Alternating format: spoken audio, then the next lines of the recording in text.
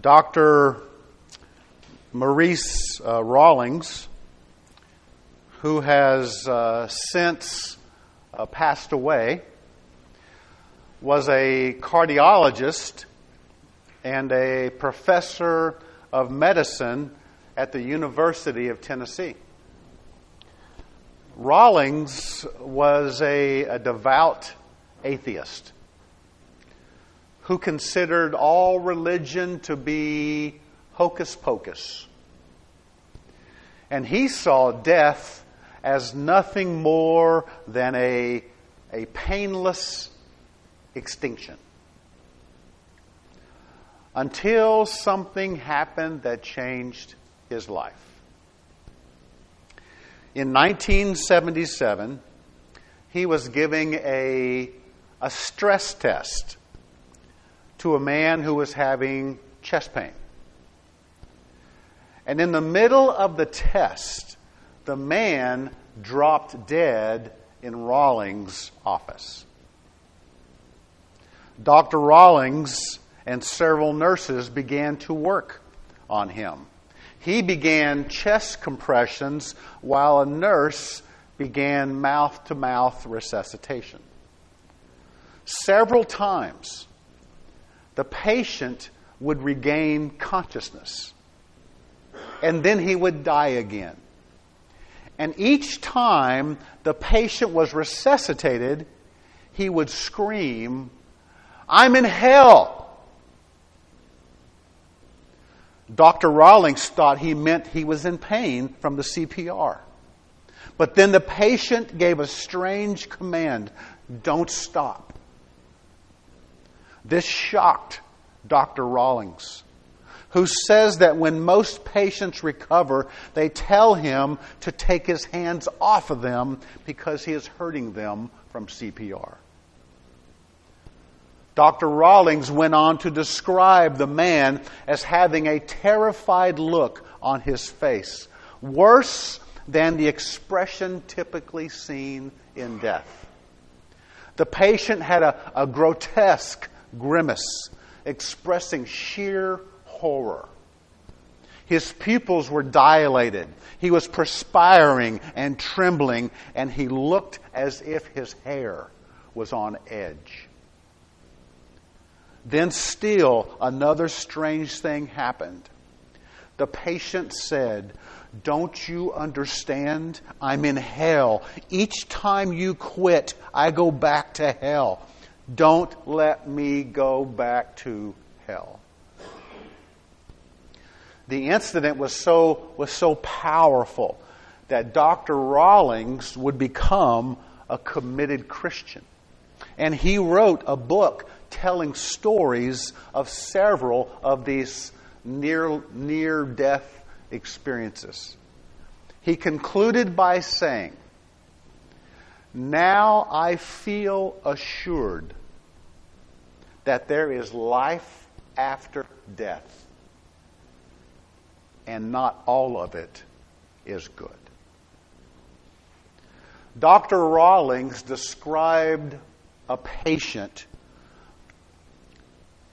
who spiritually left this earth and went to hell. But this morning, we are going to see just the opposite. Hell comes to earth. We are looking at the trumpet judgments, which were revealed when the seventh seal was opened by the Lord. And they are some of the final judgments during the tribulation period.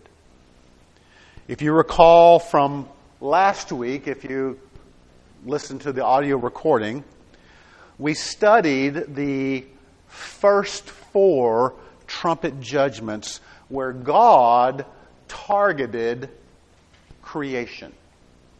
He targeted nature. More specifically, 1/3 of the land and its vegetation. 1/3 of the seas and the sea life. God targeted 1/3 of fresh water, and it became deadly. And He also targeted 1/3 of the heavenly bodies, such as the sun and the moon and the stars. These first 4 trumpets directly targeted nature. And as we might imagine, they will indirectly impact people. However, the next judgments will be very different because God will take direct aim at people who still refuse to repent and come to the Lord for salvation. In these next judgments, people are the targets. 4 angels have sounded their trumpets. And now we come to the 5th angel with his trumpet. So if you have your Bible, turn to Revelation chapter 9, and we will begin with verse 1. Revelation chapter 9, beginning with verse 1. I think it should be on the board behind me. Okay. Let's begin. Then the 5th angel sounded, and I saw a star from heaven which had fallen to the earth. And the key of the bottomless pit was given to him. As soon as the 5th angel blew his trumpet, the Apostle John sees another star. But this time, the star is an intelligent being with the key to the bottomless pit. As you might expect, there are several views regarding the identity of this being. But from my point of view, there are only 2 real possibilities depending on how we interpret that word fallen. Some think this being who has fallen from heaven is Satan. And that could be the case if the word fallen refers to a rebellious state. But if the word fallen simply describes the condition of having come from heaven above to the earth below, then this star, this being, is likely another high-ranking angel. And I think that is the case for 2 reasons. First, because it's hard to imagine that God would entrust the key to the bottomless pit to Satan or to any other rebellious angel for that matter. I'm having a hard time imagining that. But secondly, and we will see later in Revelation chapter 20, verse 1 and 2, that an angel, possibly this same angel, has the key to the abyss and locks Satan up.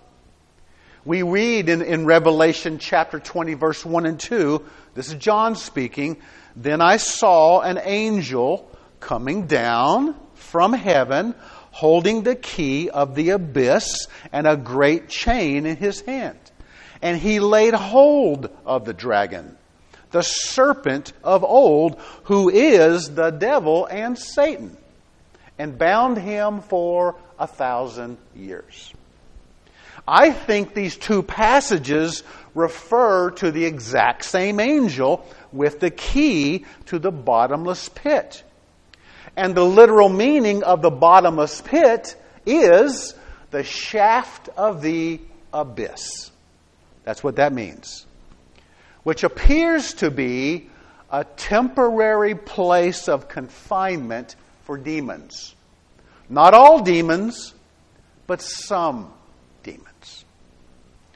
Using terms of incarceration that we might be familiar with, we could say that the pit or the abyss, however you want to refer to it, is the county jail.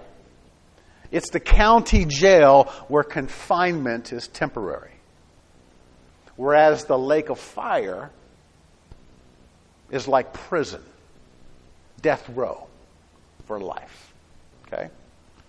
Hopefully that makes sense, I hope. Now in verse 2, John tells us what the angel does with the key. And we read, "He opened the bottomless pit, and smoke went up out of the pit like the smoke of a great furnace. And the sun and the air were darkened by the smoke of the pit."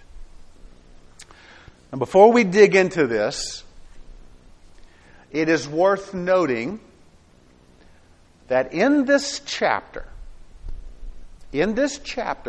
there are more uses of the word as and like than in any other chapter in the entire Bible. Okay? This shows us how difficult it was for John to describe what he was witnessing. Okay? But it also reminds us to be very careful as we try to understand this chapter. Okay? So John tells us the pit is opened by the angel. And to follow John's description, it might help to imagine this pit, this abyss, as something like a huge underground cavern. Okay? Are you with me? A huge underground cavern. Then imagine a narrow shaft going up to the surface and a locked door at the top. Are you with me? Okay. Finally, picture the cavern filled with choking blue smoke caused by a sulfurous, crude oil burning furnace. Can you picture all that? What would be the first thing to happen when the angel opened the pit? Obviously, smoke would belch up from the shaft like the smoke of a great furnace, obscuring the view of the sun and the sky.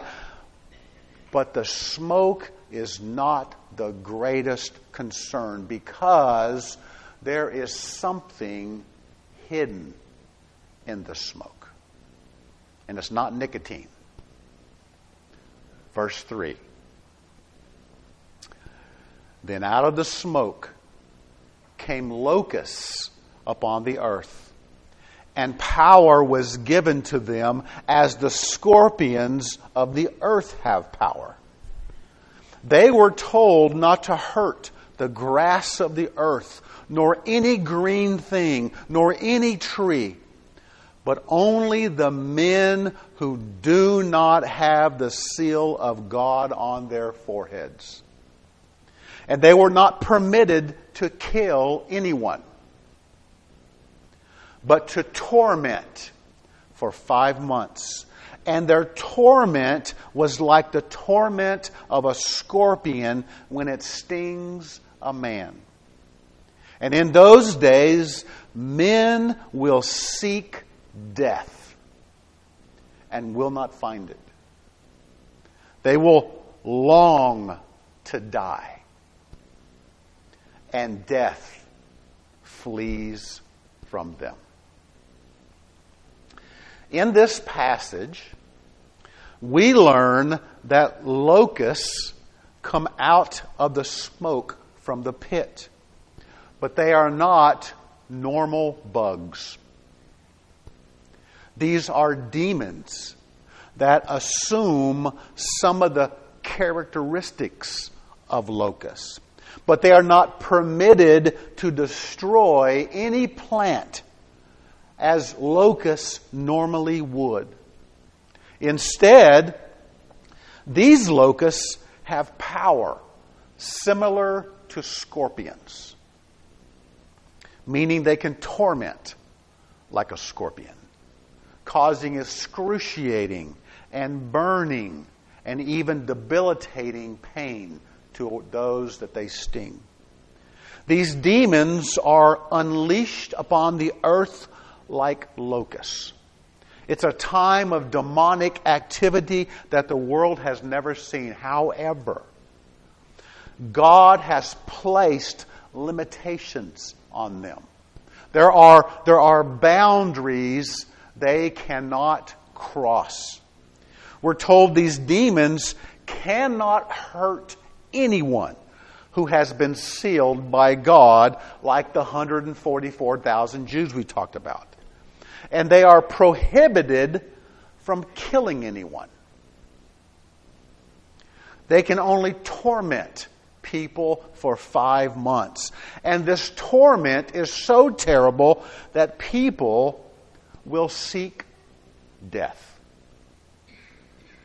They will try to die, but they will not be able to do so. We could take this to mean that suicide will somehow become impossible during these 5 months, or that people will live in such agony that they will truly wish they were dead. Or it could be both. Can you imagine the horrible agony and torment and torture being experienced here? Longing to die, wanting to die, and yet being forced to remain alive to experience more. Now, in the next 5 verses, John describes these demons from head to tail. Okay? And it's important that we do not assume, hear me, it's important that we do not assume that what is made visible to John will be made visible to others. Does that make sense? It's very possible that people will experience the torment of these demons, but may never see their tormentors. I mean, that's something to think about. They may never see their tormentors. Just because John sees them does not mean anyone else will. So with that said, let's pick up with John's description beginning in verse 7. The appearance of the locusts was like horses prepared for battle. And on their heads appeared to be crowns of gold. And their faces were like the faces of men. They had hair like the hair of women, and their teeth were like the teeth of lions. They had breastplates like breastplates of iron, and the sound of their wings was like the sound of chariots, of many horses rushing to battle. They have tails like scorpions and stings, and in their tails is their power to hurt men for 5 months. They have as a king over them the angel of the abyss. His name in Hebrew is Abaddon, and in the Greek he has the name Apollyon. Once again, John is, attempting to describe something that is almost indescribable to him. And quite frankly, to us as well. And let me say, these are the kinds of passages that are prone to all sorts of wild speculation and excessive symbolism. And my response would be, stop it. Just stop it. These are not military attack helicopters, as some have suggested, but rather, this is God giving unrepentant people a small taste of hell on earth. And consistent with that limited, hellish experience, John is describing demons. These are demons who are ferocious and frightening, aggressive and merciless in their torment of people. Is there a picture of them? Okay.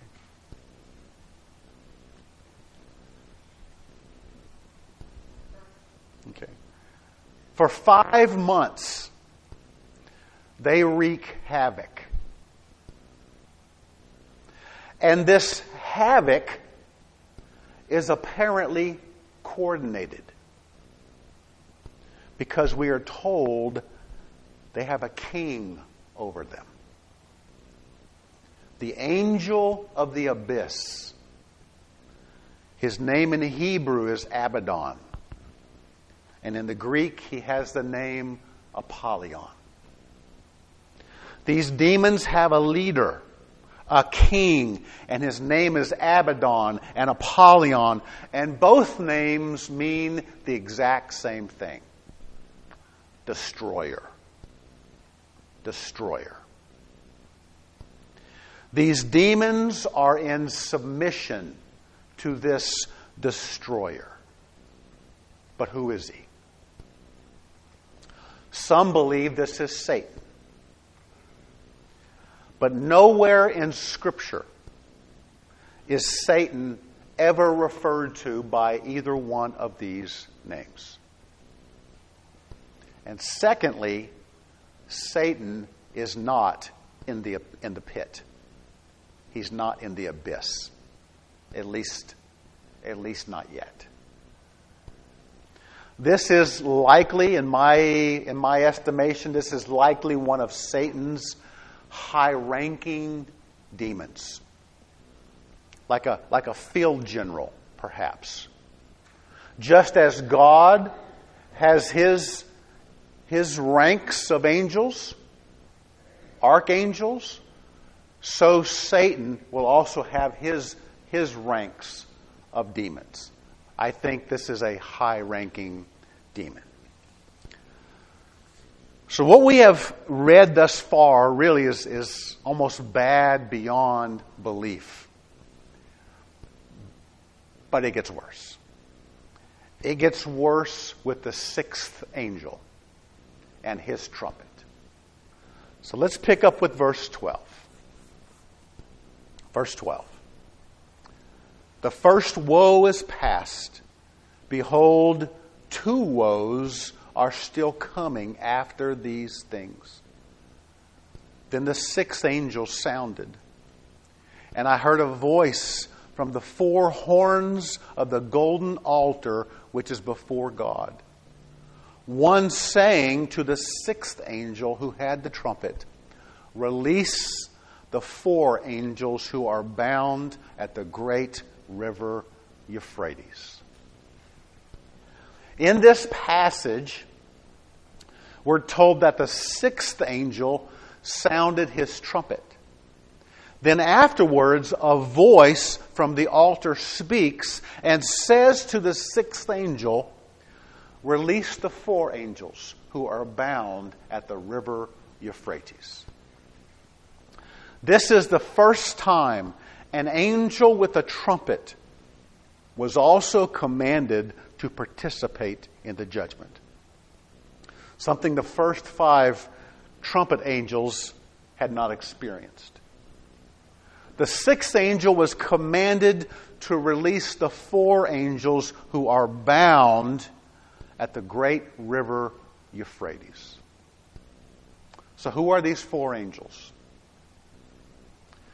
I think it is safe to assume these are fallen angels. These are demons. Since God's holy angels are not bound. Now, I am not sure why these 4 fallen angels are bound at the Euphrates River. We're not told. But maybe it's because that area is considered the cradle of civilization. It was where the Garden of Eden was located. It was where Satan first tempted man. It was where the first sin was committed. It was where the first lie was told. It was where the first murder was committed. It was where the first grave was dug. It's also where Satan had his first apparent victory. So maybe, and I'm just guessing, maybe that is the connection as to why these 4 angels are there. Whatever the case, let's read on beginning with verse 15. And the 4 angels who had been prepared for the hour and day and month and year were released, so that they could kill 1/3 of mankind. The number of the armies of the horsemen was 200 million. I heard the number of them. And this is how I saw in the vision the horses and those who sat on them. The riders had breastplates, the color of fire, and of hyacinth, and of brimstone. And the heads of the horses were like the heads of lions. And out of their mouths proceeded fire and smoke and brimstone. And 1/3 of mankind was killed by these 3 plagues, by the fire and the smoke and the brimstone which proceeded out of their mouths. For the power of the horses is in their mouths and in their tails. For their tails are like serpents and have heads, and with them they do harm. Whew. These 4 fallen angels at the Euphrates River, prepared for this special assignment, were released so that they could lead in the killing of another 1/3 of the remaining population, which in today's numbers would account for over 2 billion people dead. And if you remember, we previously lost 1/4 of the population when the 4th seal was opened. Again, this is another one of those passages that is open to a lot of crazy speculation. Some have suggested that this army represents the Chinese army, who in the past have claimed to have had an army of 200 million soldiers. Some say that John's description in this passage points to futuristic weapons like tanks and helicopters and fighter jets. But I believe staying true to these hell on earth conditions, this is just another very large group of demons. An army of demonic horsemen unleashed to bring death and destruction upon the inhabitants of the world. Get that picture of them up there? Great. In verse 18, John writes, a third of mankind was killed by these three plagues, by the fire and the smoke and the brimstone which proceeded out of their mouths. There are three plagues that come out of their mouths, of these demonic horses. The plague of fire, the plague of smoke, and the plague of brimstone. All natural elements that God will use to bring judgments. If you recall, these are the similar elements that God used to judge Sodom and Gomorrah. Okay. Now we have come to one of the most, I think, most shocking passages in the entire Bible. Let's look at verses 20 and 21. You ready? The rest of mankind who were not killed by these plagues did not repent of the work of their hands, so as to not worship demons and the idols of gold and of silver and of brass and of stone and of wood, which can neither see nor hear nor walk. And they did not repent of their murders, nor their sorceries, nor their immorality, nor of their thefts. Here's the shocking truth of this passage. In spite of their agony and torment, many people just won't let go.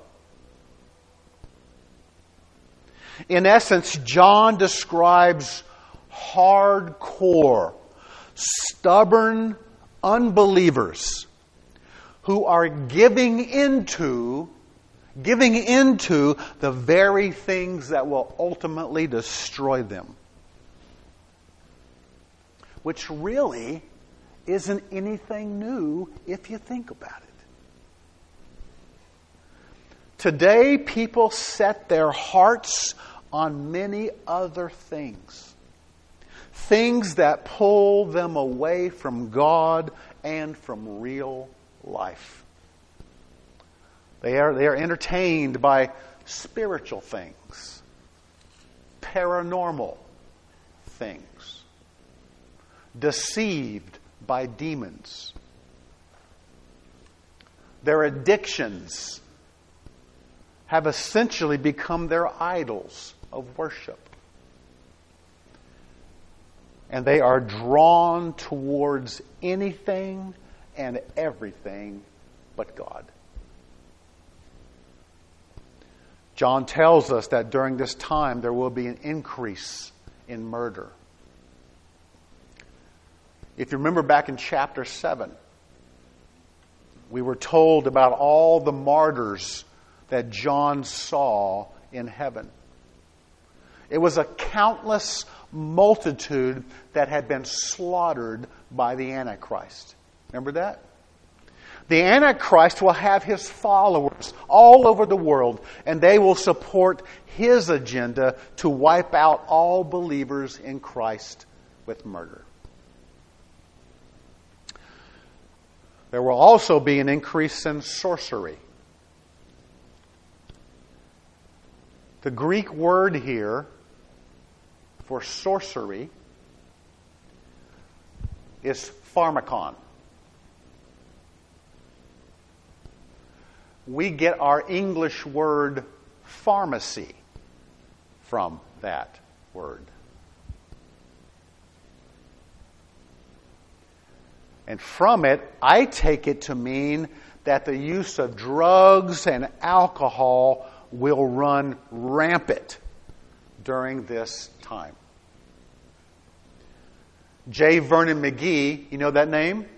J. Vernon McGee believed that during the Great Tribulation, the use of drugs won't be controlled, suggesting that drugs will play a large part in the lives of the lost, as they will resort to anything that will deaden their agony and their pain. That makes sense. There will also be an increase in immorality. The Greek word here is porneus. It's where we get our word pornography. And it's a broad word, including all forms of immoral and sexual sin. The same type of behavior seen in Sodom and Gomorrah. As hard as it is to believe, most people living during this awful time, during the tribulation period, will become even more rebellious and hardened against God. Many will continue to reject God's grace and mercy and forgiveness and salvation through Jesus Christ. And instead, they will choose to live without God. They will want nothing to do with God. And in the end, they will get their wish. In the end, they will get their wish, for when they die, God may say something like this: well, since you wanted nothing to do with me, I will give you what you wanted, and you will spend eternity without me. And that will be hell. That will be hell. We have covered a lot of ground this morning in a short amount of time. And it may be easy to lose sight of the Lord in all of this agony and torment. So let me say something to you I have said to you before. The tribulation period is a time of God's judgment and wrath upon the unrepentant inhabitants of the earth. But in my opinion, and this might sound completely crazy, and I understand, consistent with God's nature, it's an act of His love to convince some people, obviously not all people, but some people, that Jesus is their Savior and they need to turn to God. It's an act of love where God gives the lost a small taste of hell. What this is. A small taste of hell. Wherefore, a limited period of time, they get to experience how they will be treated in hell if they continue to reject God's grace and mercy and forgiveness and salvation. It's a small taste of hell motivated by His love. I've told this story before, Or my dad was a horrible chain smoker when I grew up. You know, boys want to be like their dads, right? So one day I said, Dad, can I try one of your cigarettes? Did my dad want me to smoke? No. So what did my dad do? He lit one up and gave it to me. Said, son, take the biggest puff you can take. Suck it in so you can enjoy it.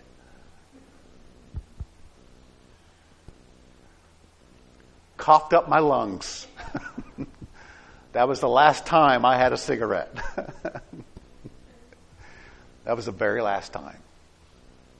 I see this in an odd way, very similar.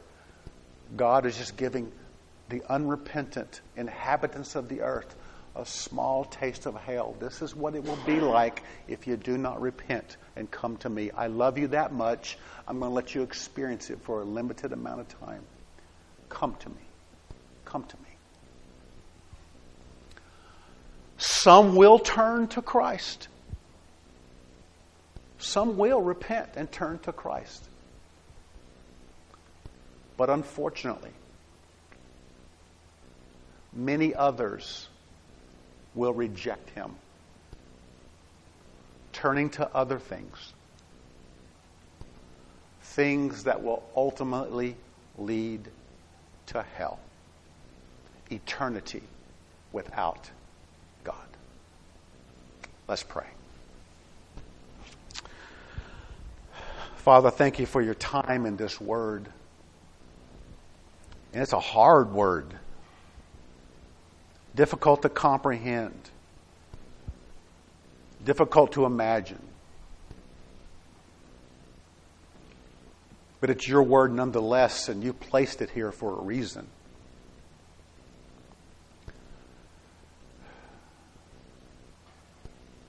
Heavenly Father, I pray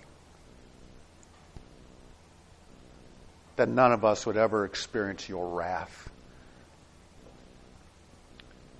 That none of us would ever be separated from you.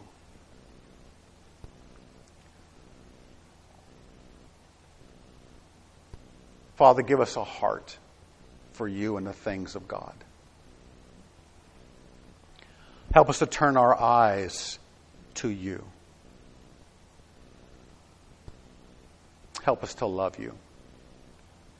Help us to trust you. Help us to obey you. May you be honored and glorified, Lord,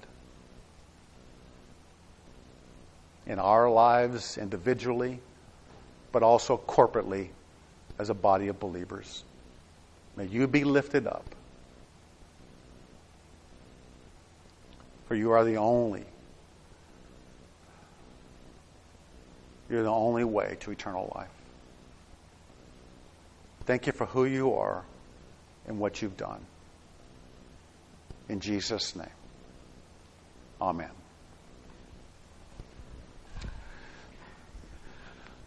I know that this topic of hell is not a very popular topic. I think most avoid the topic if they can. It's typically not well received. Some see it as a way to control, as a way to scare others to do certain things.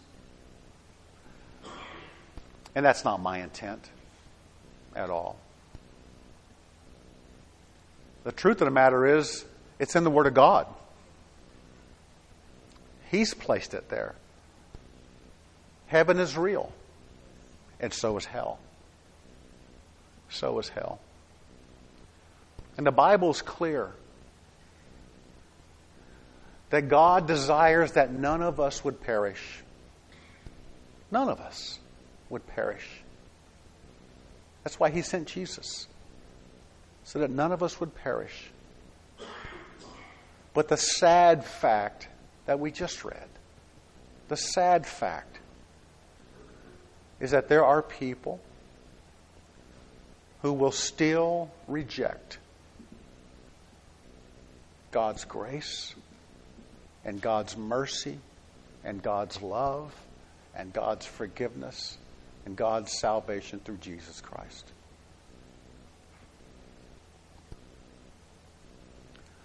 As far as I'm concerned, there'll be no surprises. No surprises.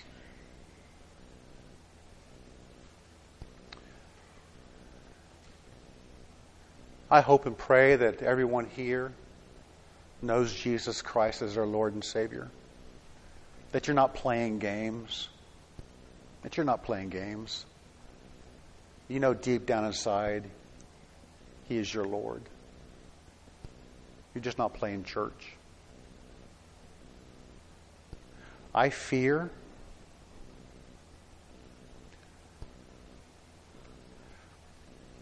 for some,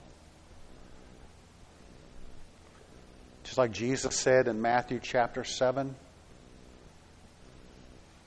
might be the scariest passage in the Bible. You know the passage? Scariest passage in the Bible, where Jesus says to people, "Depart from me. I never knew you." And they go, "But Lord, we did all these things in your name. We did these things in your name." Yeah, I never knew you. That is so terrifying. I hope there are none here who would ever have to hear those words. Horrible words.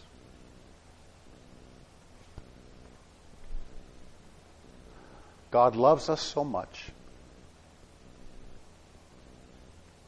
Even though we were yet in our sin, still rebellious against Him, wanted nothing to do with Him, God loved us so much, even still, He sent Jesus to die on the cross for us.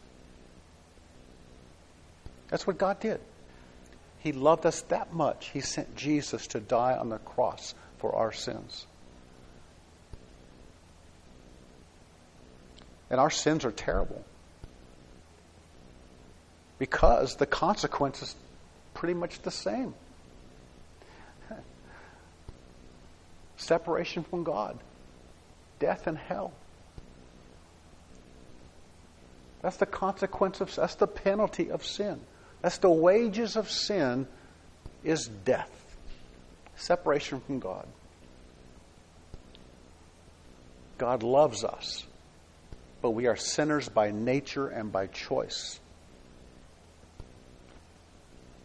And that's why the Father sent His one and only Son, the Lamb who would take away the sin of the world, my sin and your sin, on the cross, to die in my place and in your place. And we're asked to respond by trusting Him, placing our faith in Him and following Him as our Lord.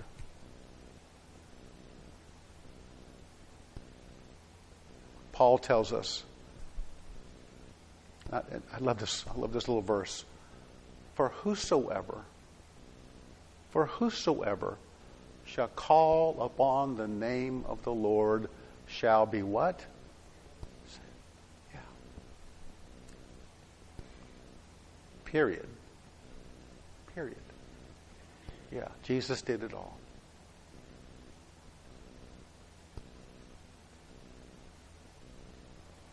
I feel like this morning is leading us in a prayer.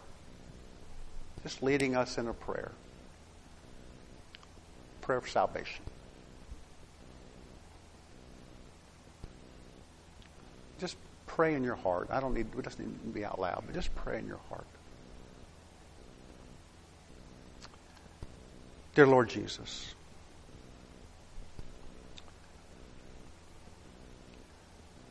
I thank you for dying on the cross for my sin. I know I did not deserve it, but you did it anyway because you love me.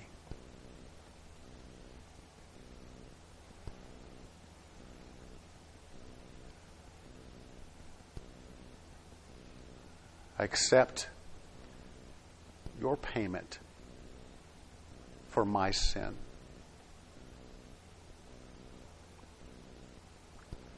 I thank you that I am made right with God because of what you did for me. Thank you. Forgive me of my sin and make me the kind of person you want me to be.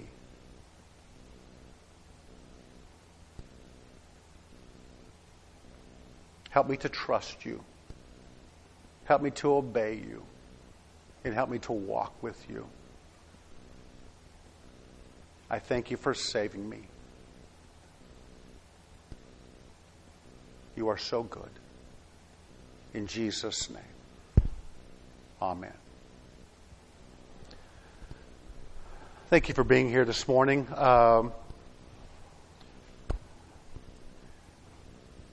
If you prayed that prayer for the first time, please let me know. I'd like to be able to talk with you about that. If you're looking for a church home, I'd love to have you. Love to have you here. Come up and let me know. We'll make it official. If there's anything else on your heart, I'd love to pray with you about it. However the Lord moves you, just obey Him. Just obey Him. Thank you for being here this morning. Let me close in prayer for our offering. Just remind you, our baskets are back there for giving gifts and tithes. And then also I want to pray for our fellowship afterwards. So, Father, I thank you so much for bringing us together this morning. Lord God, I do pray that you were honored and glorified in what was said and in our thoughts. And Lord God, I just thank you for, again, the opportunity to be together with Christian brothers and sisters.